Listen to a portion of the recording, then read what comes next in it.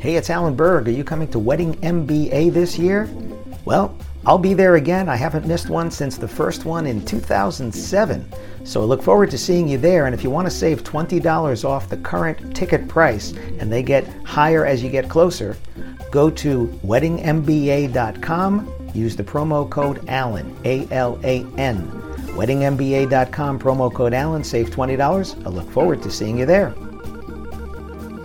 Before we get into this episode, I'm starting something called Ask Me Anything. That's right, you submit your questions and they could become an entire episode or something that I answer at the end of an episode. To submit your questions, look for the red button at podcast.alanberg.com. That's right, podcast.alanberg.com. Click on the red button, submit your question, and maybe you'll hear it here on the podcast. Thanks.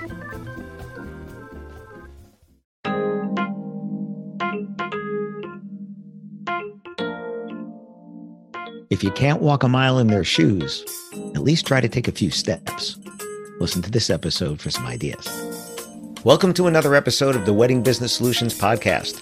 I'm your host, Alan Berg. I'm a speaker, author, sales trainer, website reviewer, and I help businesses like yours sell more, profit more, and have more fun doing it.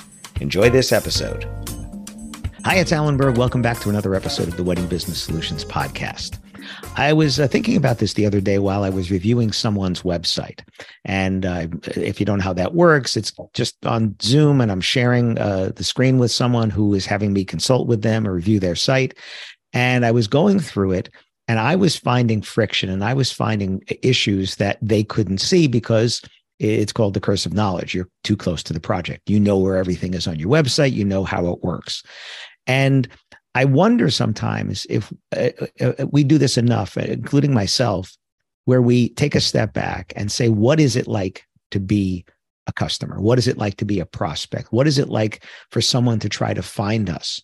I was looking for a friend's website the other day, and I wasn't sure what the URL was, so that I Googled it. And I Googled their name and their city, and they didn't come up on the first page of Google results. And I was thinking, wow, that's odd. I mean, I specifically was looking for their name, their company. And it wasn't like a hotel or something like that where all the aggregators and things were coming up, but it was other things where they were listed, other websites and things where they were listed, but their own site didn't come up on the first page of results. And I wonder if they know that. I'm certainly going to tell them, but I wonder if they know that.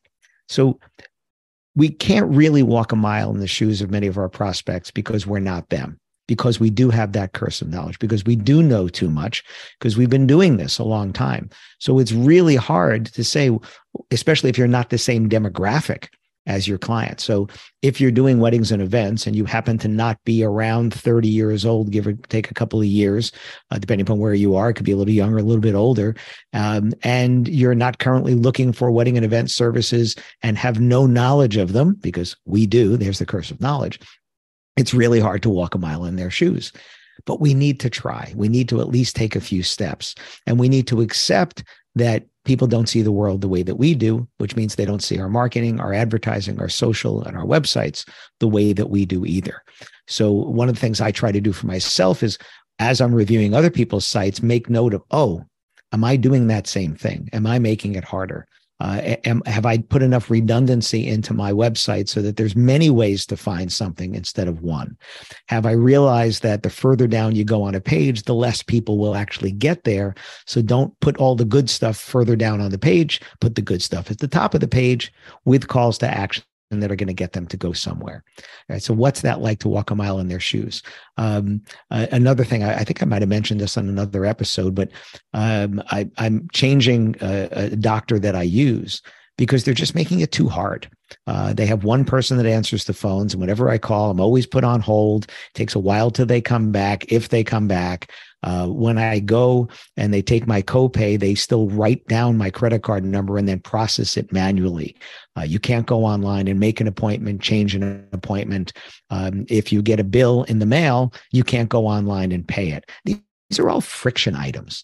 I had someone the other day who sent me a document that they wanted me to fill out, and I couldn't fill it out online. So they were expecting me to print it out, handwrite it, scan it, and then email it back to them, or fax it back to them. And again, I'm thinking if I was, Gen Y or Gen Z, you don't have a fax machine.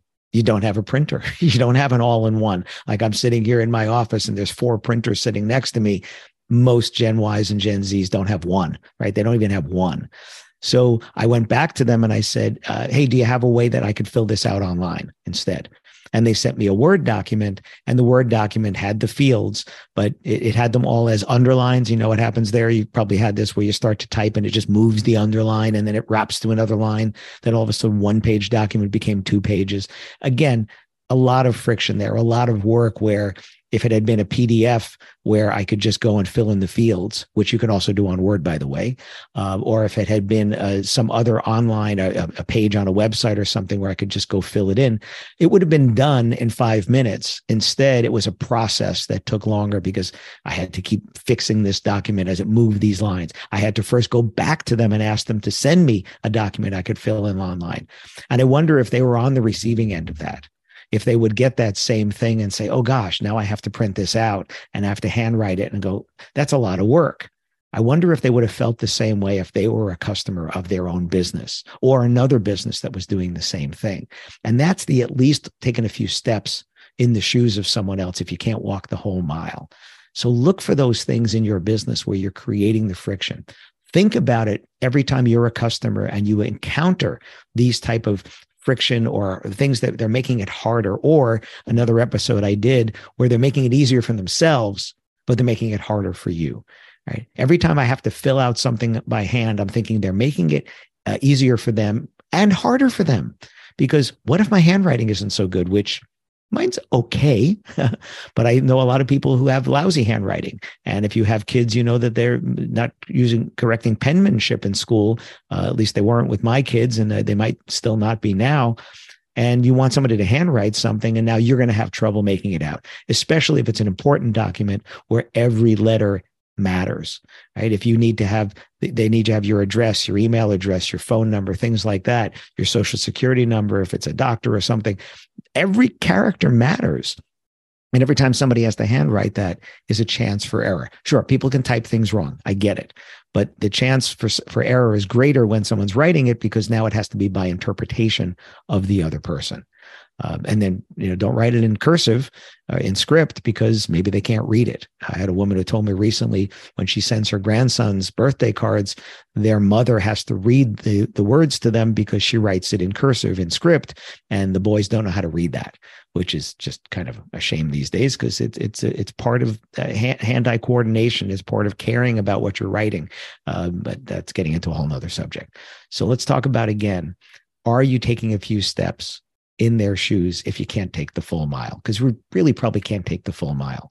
But think about the ways that we can make it easier or harder. I take payment when people are buying books or signing up for consultations at my trade show booths. And I have Square, which I would take on my phone. And Square has now made it that I can use a credit card and tap right onto my phone with no device, nothing plugged in, no device. That's taking away friction. And then Venmo comes along and says, hey, here's a QR code, and here's a little stand with that QR code. And I put that right in the booth, and people come along and go, oh, Venmo, great. And they scan the QR code and they pay just like that. Again, reducing the friction. And then yet you still go to other places and either they don't accept credit cards or it's just making it harder, right? So it's hard to do it, but it's important to do it. That don't worry if you can't walk the full mile, but try to take a few steps and try to go through the process, right? Fill out your own contact form. How many fields is that? And what does that do? How is that on a mobile device? I don't think many of you have done that, where you actually go to your own website, go to your own contact form on a mobile phone and try to fill it out and see what are those fields like, how easy it is to type, and what happens with those. That's one of those, taking a few steps there. I have a note in my calendar on the first of every month. I go and check my contact form because it broke. Was it last year or the year before? It had broken, and it could have been a few months. It wasn't working, but it was letting you fill it out, and you were getting a confirmation, but I wasn't getting the lead. So now on the first of every month, I get a reminder, and if I haven't gotten the lead in the last month, or at least in the last few weeks, I'll go fill out my own contact form and make sure it's working, right? That's just something I do for myself to reduce that friction, but also to make sure I'm getting those inquiries. Because if someone takes that time to fill it out, I want to get it. Wouldn't you? But what is it like to fill out your own contact form on a phone? So take a few steps if you can't take the whole mile. And I hope you don't find any friction, but I'm pretty sure you will. So I hope this helps. Thanks for listening. Hi, it's Alan Berg. Thanks for tuning in to this episode of the Wedding Business Solutions Podcast. If you'd like to make a suggestion for a topic or for a guest, you can do that with Ask Me Anything on the button at podcast.alanberg.com. And if you'd like to find out about having me do sales training or speaking for your group or association, and that could possibly be for free, we have some good ideas, contact me at alan@weddingbusinesssolutions.com. I look forward to seeing you on the next episode and hearing your suggestions. Thanks.